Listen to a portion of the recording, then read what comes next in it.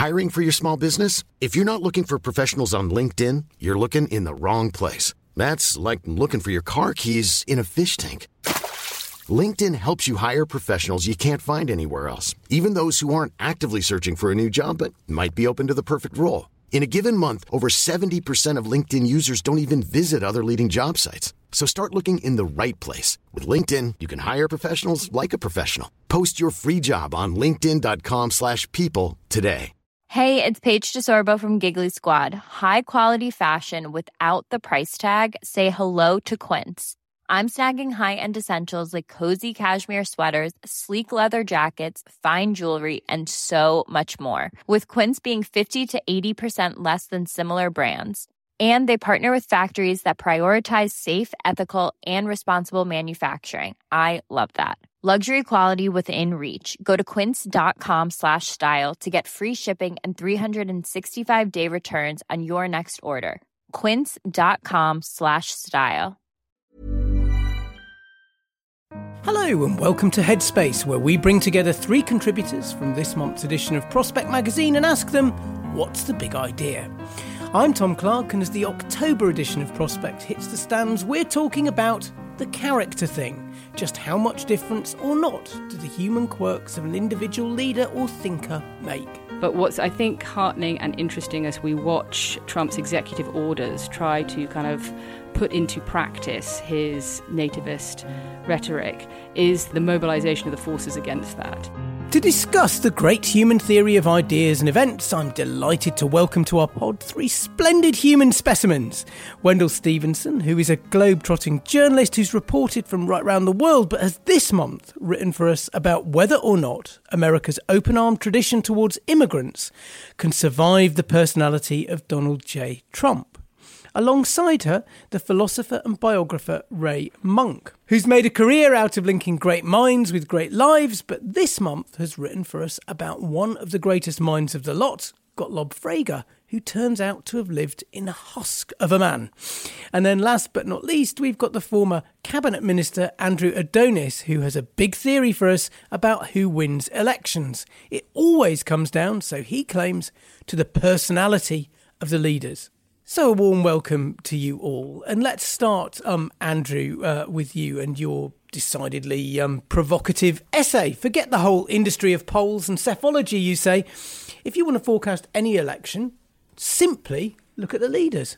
Well, what I've done is to look at leaders in Britain, America, France and Germany in elections since the war, and to take out the results and simply give them points on 2 dimensions. Firstly, their leadership capability, and secondly, the degree to which they express and represent the spirit of the times. And if you do that, you get an uncanny correlation between the strength of the leader and their likelihood of winning an election. And now, in some elections where it's very close, like Nixon, Kennedy in 1960, or Wilson, Heath, then the leadership points often are too close to call. Yeah. But where they're not too close to call, the winner is almost invariably the winner of the election.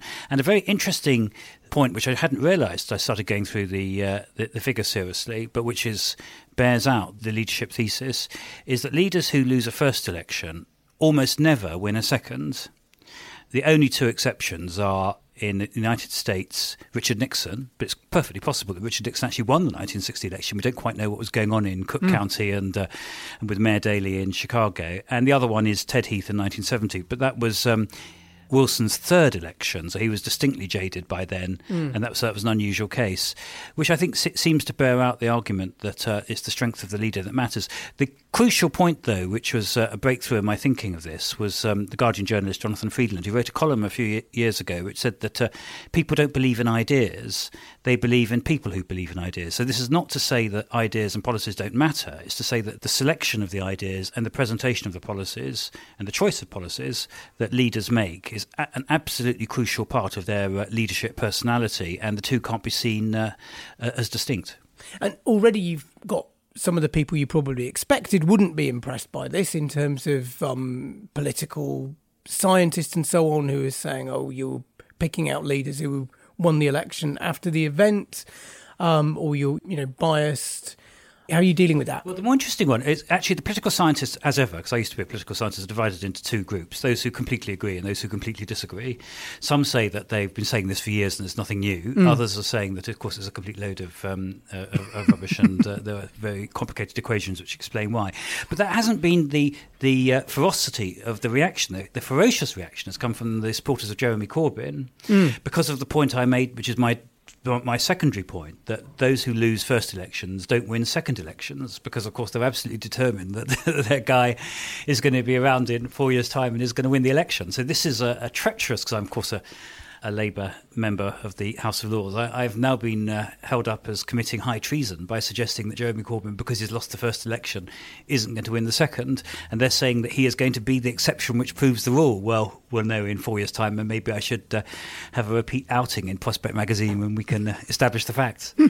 Ray, you've written a lot of biography, which I guess means that you see a big role for the individual character and individual life in shaping things. Could you imagine, do you find this persuasive? Could you imagine everything boiling down to personality? There's an obvious problem with the methodology, which is what you've just alluded to, which is you've been assigning these leadership points on elections that have already happened. Did you, the figures that you give for May and Corbyn, did you give those figures before the recent election? No, I only wrote the article last month. Right.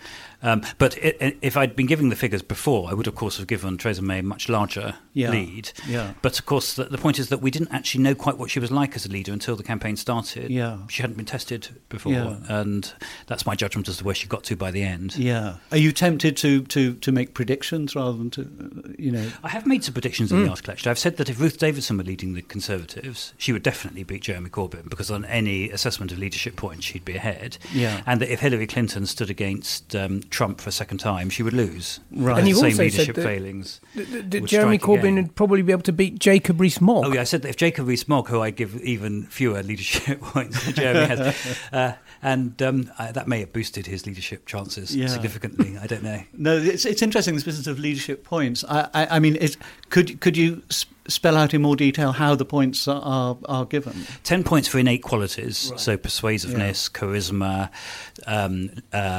capacity to forge teams and so on, and then 5 points for the degree to which the leader expresses or represents the spirit of the times. And so, for example, somebody like, it's quite interesting, the trio of leaders in the 1940s, Attlee, Truman and Adenauer, who were remarkably similar, very uncharismatic, but very impressive executive leaders, and their very lack of charisma but strength of executive leadership and strong commitment to rebuilding states which had been ravaged by war and all that completely expressed the spirit of the 1940s, which is why in 1945 I give Attlee more leadership points than Churchill by one. Though, of course, if the election had taken place in 1940, the one that's cancelled in the middle of the war, it would have been Churchill ahead by miles. Yeah. Wendell, Prospect styles itself sometimes as a magazine of ideas, but the big idea here is that ideas don't matter a jot, at least not until they're mediated by a person. How should we feel about that? Well, I think what was interesting about Andrew's article was how do you know before an election, during a campaign, to what extent a leader is connecting with the spirit of the times? Because surely that connection is borne out by the relative popularity and by the poll.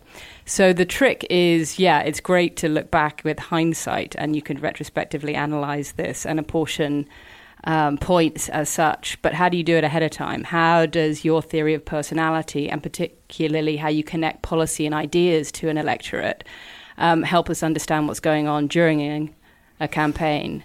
That was what's, I think, been tricky, because I was also thinking about it, how does this relate in terms of leadership with the referenda recently, whether it's Scotland or EU, because particularly in the EU, it was characterised less by, not so much by leaders, except for by ideas and by points and by numbers that were quite often cross-hatched or contradictory.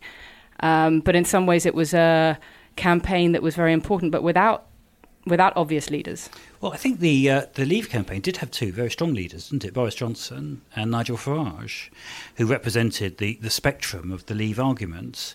And the Remain campaign, unfortunately, also had two strongly associated leaders, David Cameron and George Osborne. And the problem was that Johnson and Farage won that particular battle, didn't they? So I think I hadn't really thought about referenda, but even in that case, I think you can probably bring it down to the leaders. But on the point about the predictive capacity, where I completely accept that there's a problem is where the leaders are fairly finely matched, and I don't pretend to be able to predict then. But where one leader is very clearly superior to another, it's pretty obvious. I mean, in the run-up to the 2008 presidential election in the US, you didn't need to have a very sophisticated modelling system to see that Barack Obama was both the better leader than John McCain, and also manifestly, in the wake of the economic crash, expressed the spirit of the times better. And similarly, I worked for Tony Blair, and in the run-up to the 1997 election, it was equally clear that he was both the better leader and clearly expressed the spirit of the times about decaying public services. Remember his great line, tough on crime, tough on the causes of crime, and the way he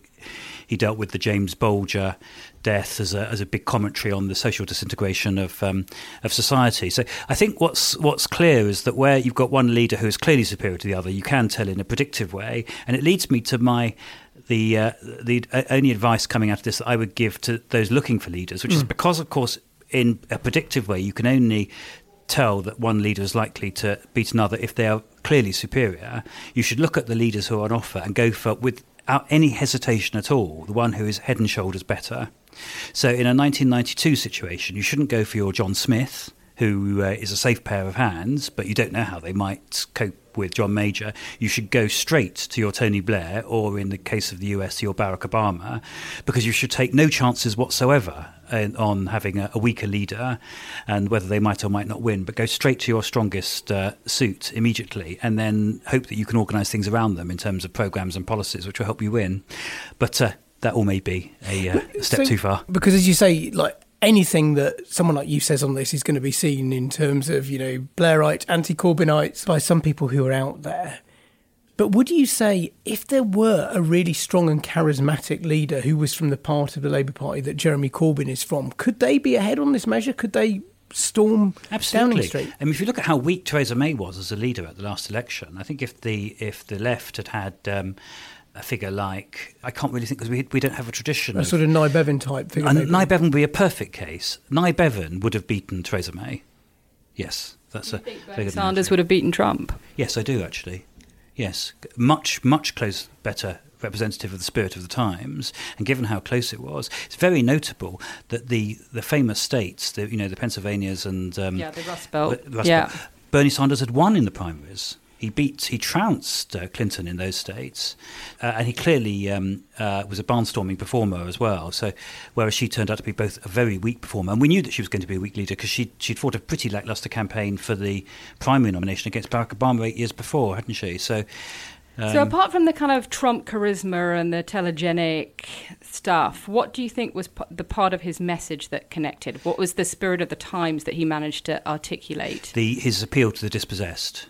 I mean, amazingly, he managed to invent himself as a spokesman, which is completely counterintuitive, because he seems to, he's a New York apparent billionaire in brackets. Clearly, he'd done the polling, worked out that the blue collar America, was feeling poor and poorer and blaming Washington, and his message all along was one of being the outsider who would speak for the outsiders. Because there's also part of the equation that I talk about, the sort of nativist rhetoric.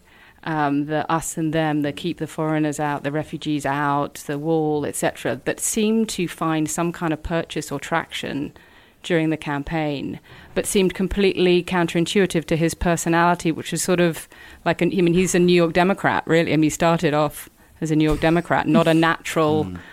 reactionary GOP down-home country boy. So personalities in politics can fake it. But let's move now from personalities in politics to individuals in ideas. Now, Ray, your celebrated biographies of both Bertrand Russell and Ludwig Wittgenstein, you've sort of looked from the ideas to the life and back again. And so we set you this task of looking into the life of Gottlob Frege. Now, we're a general interest magazine rather than philosophy journal. So first of all, just tell us why Frege's ideas matter. Well, Frege has been called the grandfather of the analytic tradition. The dominant tradition in philosophy in English-speaking countries has been the analytic tradition, which has sought to make philosophy rigorous and sought to make logic, and particularly mathematical logic, central to philosophy. Frege was a great mathematician who more or less invented the kind of logic we now teach to undergraduates, and he wrote some very influential philosophical articles and a very influential philosophical book. And you say that they're more revered now in philosophical circles than either Russell or Wittgenstein? Of the three, Russell, Wittgenstein and Frege is the most respected by contemporary philosophers. Right. Because of the rigour of his thought, and because he hasn't become unfashionable like Wittgenstein has, and like Russell did during Wittgenstein's lifetime. So Frege is revered, I would say, by contemporary philosophers. His work is regarded as a model to which they aspire. Right. But biographically, he turned out to be a disappointment, shall we say. And did that sort of surprise you? I mean, did you come from a school of thought before that said that if someone's got a mind that can do amazing and creative things, they're probably complex and interesting? That's interesting. No, I wouldn't have said that because, there are some notorious examples in the history of philosophy. Immanuel Kant is nobody's idea of, an exciting and interesting personality. But, one of the most important philosophers in the history of the subject. So it's not surprising that there exist such individuals. I didn't realise, I don't think, two things. One, how dull Frege was, and two, how little survives that would give any indication of his personality at all. And so someone did get a biography, an official biography out of his papers, 600 pages, and I don't think it's in the piece, but I think you said to me on the phone, there's only one anecdote in there, really.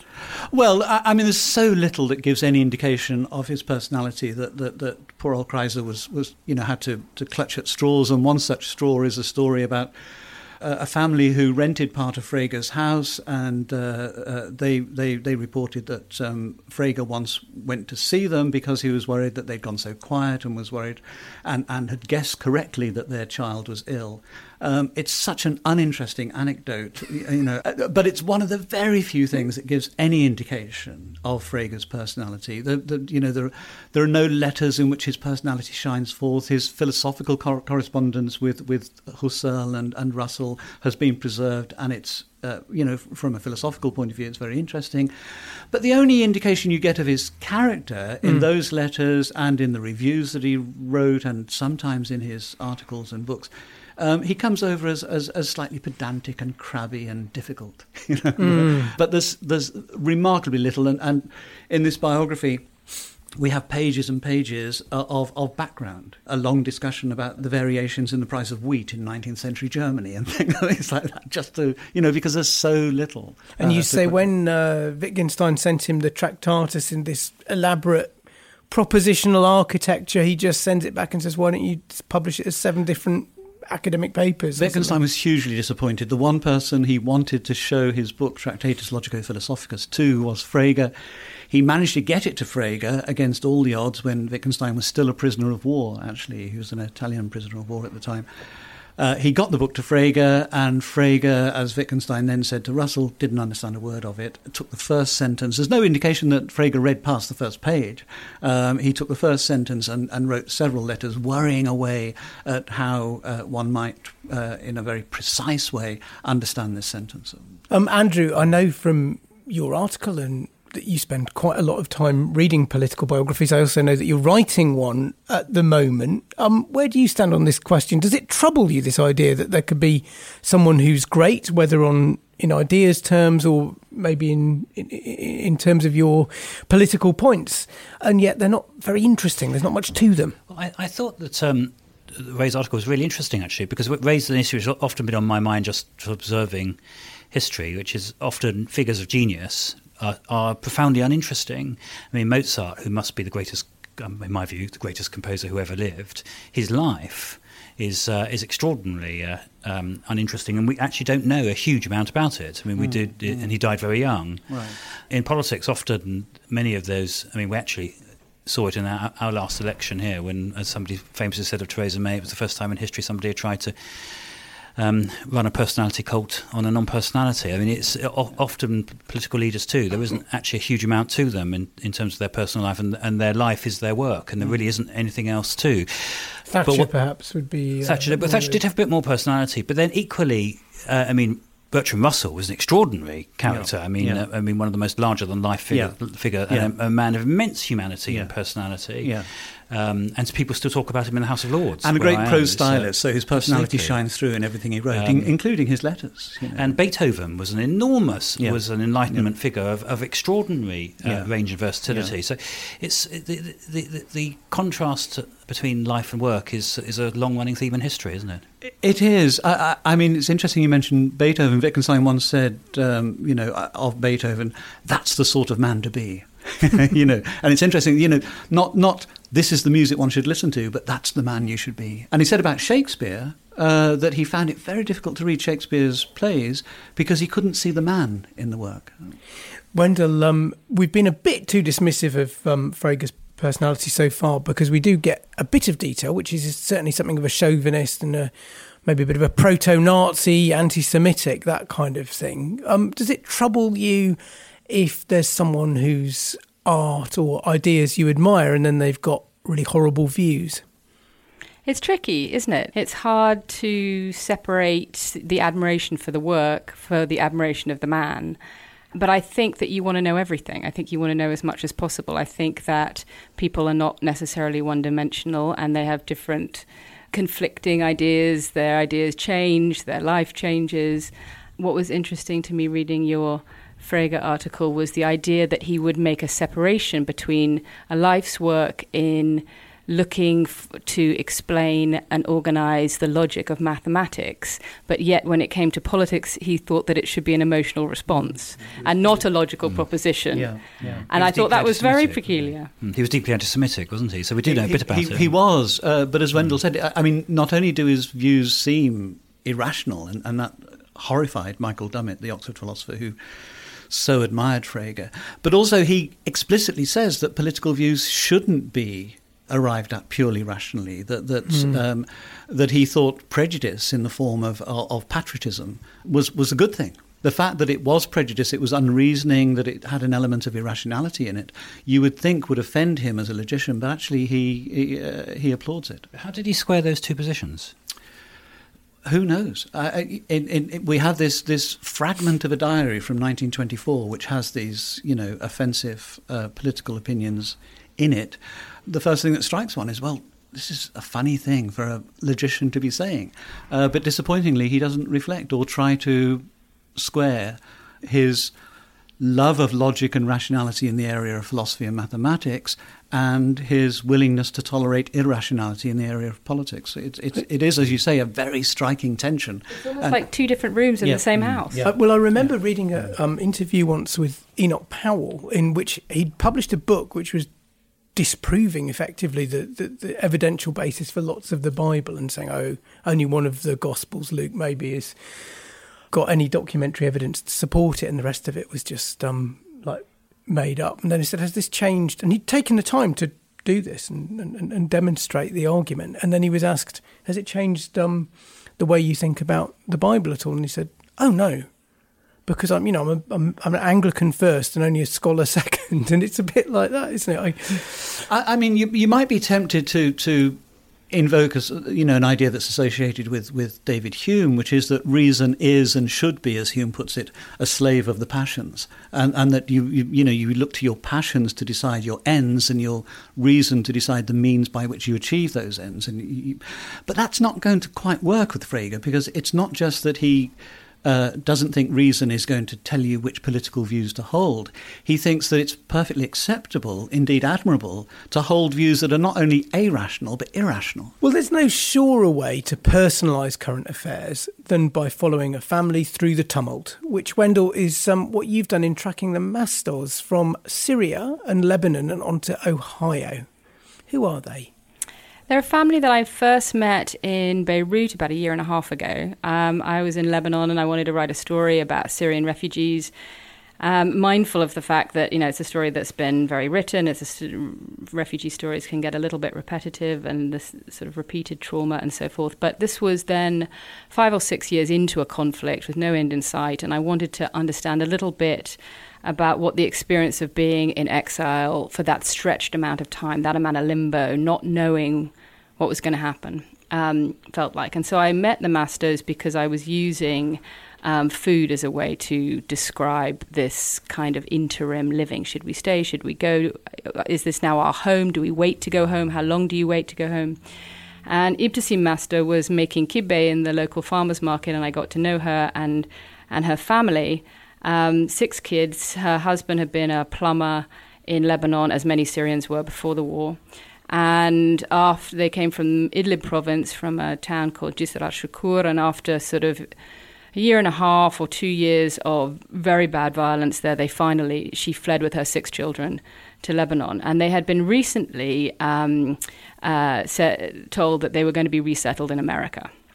And I remember at the end of our discussion and talk, they kind of looked at me and said, with questions, how is that going to be for us?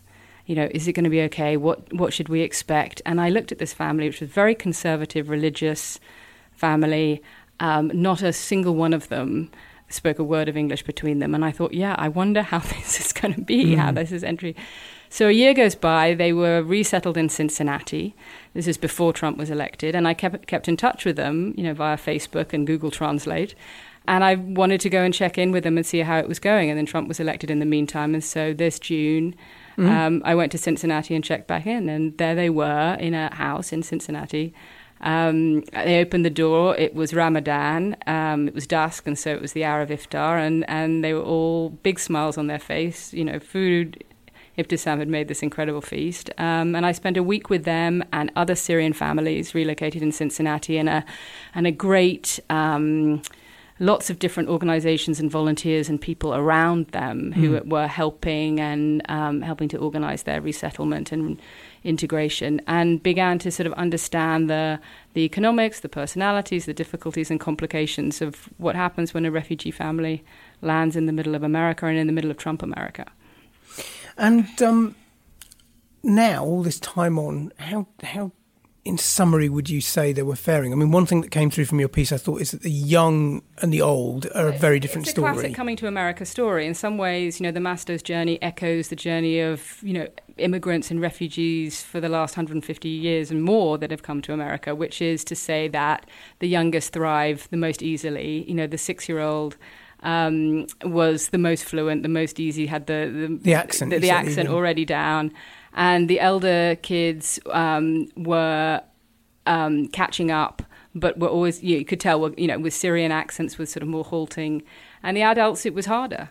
It was tougher. There was a sort of, particularly for the father, Muhammad, who, as he said to me through a translator, how can I learn English? He said, I can't even read and write in my own language, Arabic.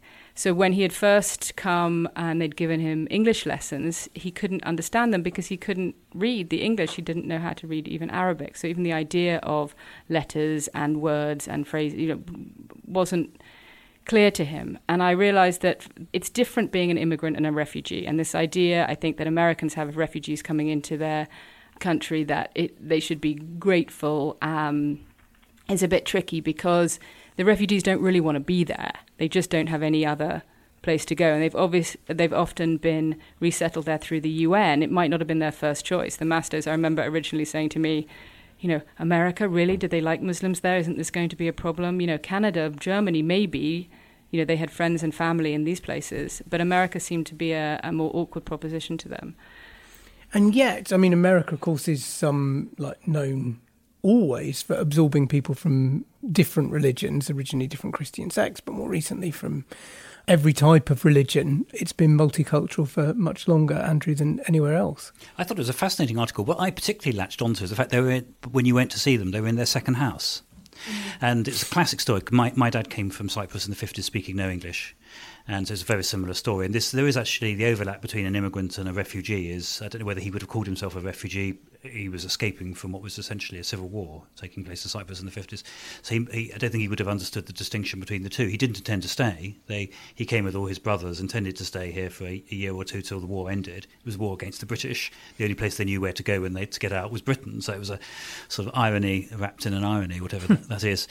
But the crucial thing for him about getting established was moving into a second home. And the first one, quite close to here actually, in Mornington Crescent, was basically a slum tenement block, of which there were lots in London then in the 50s, and he was rehoused by the council into a pristine new block of council flats. And it's when he got his flat with its 3 bedrooms and its central heating and all of that his life took a massive and dramatic turn. And that house, which you've got the photo of by the article in Cincinnati, with the backyard and the front garden, and they're all established there, I thought, they're now 50% integrated. Now they've got themselves a place that they recognise as home, which they're all settled in. And they were very happy. That was very clear, because when they first arrived, the terms of the resettlement means that there's essentially refugees are given a place to live, and so they don't have a choice, and they land in a place they don't know the lie of the land, they don't know the neighbourhood, and they also haven't chosen the house. And so when they were able to, I think having the volition to choose where you live is part of. But integration is tough. I mean, there's a language thing and then there's a cultural thing. It's easier for the kids, but also for the kids as children of very conservative religious parents. I think it's going to be difficult. They're going through high school. Mohammed, the father, had already, while I was there, confiscated his teenage daughter's telephones. And, I think that being there, getting through the issues of employment and school and ticking boxes and figuring out how to live and so forth is one thing. Feeling at home there is different. And it was clear, talking to both the parents, that they had a lot of misgivings, but they were doing this for their children, that they knew that for them this was always going to be an awkward and difficult proposition, that they had friends, it would get easier, they had hope, but they both said to me, this is for the children. Ray. I was heartened by your piece, by how much kindness and support and helpfulness they met. Me too. I thought this was going to be a story about them arriving in America at just the wrong moment and being victims of the kind of anti-immigration rhetoric that Trump has. But, several times in the story they meet kind and helpful people who are determined to welcome them. And a lot along the way, and I talked to many of them, and of course it was a slightly self-selecting group that I ended up talking to people who had helped them, therefore I was talking to helpful people. Yeah. And anecdotally, they said, one of the daughters told me, she'd had, she wears a hijab and a headscarf out in public, and that she'd been called names on the bus, and, there's some complications and problems and so forth, but it was really heartening to me that spirit of welcoming and Americans welcoming new Americans, was very much there.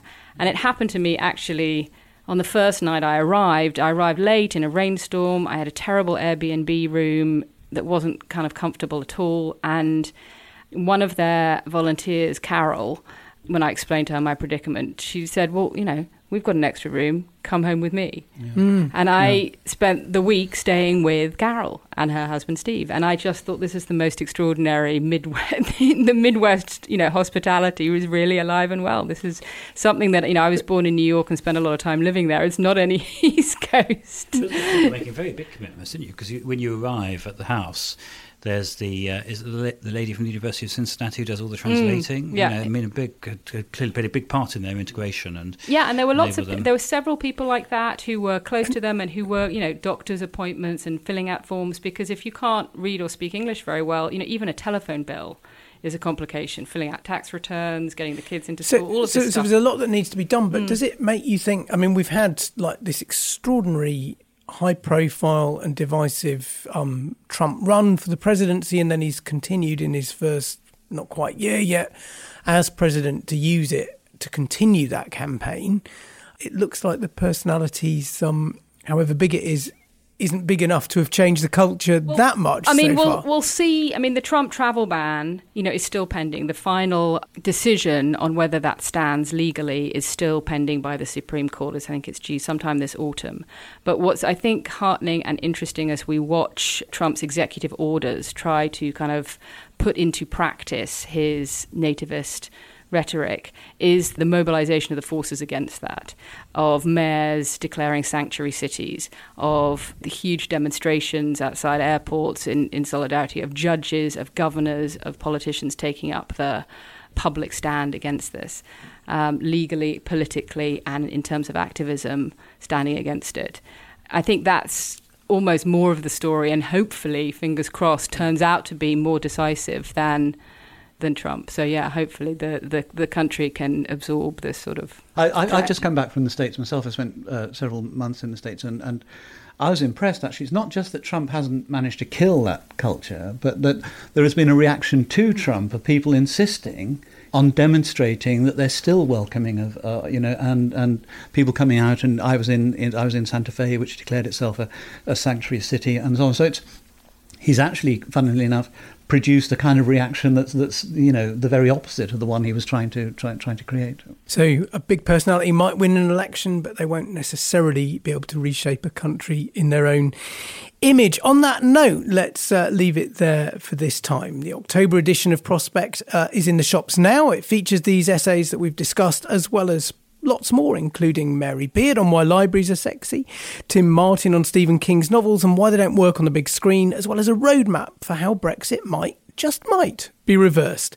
You can pick it up in the shops, but even better, if you've enjoyed the discussion, visit prospectmagazine.co.uk and hit subscribe. You know you want to. I'm Tom Clark. The producer was Matt Hill at Rethink Audio, and we'll see you again next time. Goodbye, and thanks very much for listening.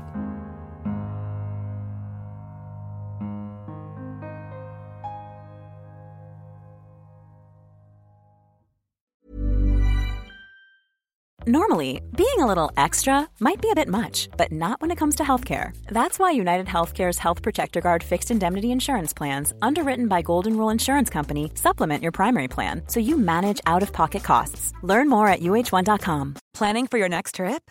Elevate your travel style with Quince. Quince has all the jet-setting essentials you'll want for your next getaway, like European linen, premium luggage options, buttery soft Italian leather bags, and so much more. And is all priced at 50 to 80% less than similar brands.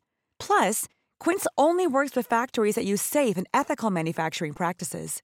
Pack your bags with high-quality essentials you'll be wearing for vacations to come with Quince. Go to quince.com/pack for free shipping and 365-day returns.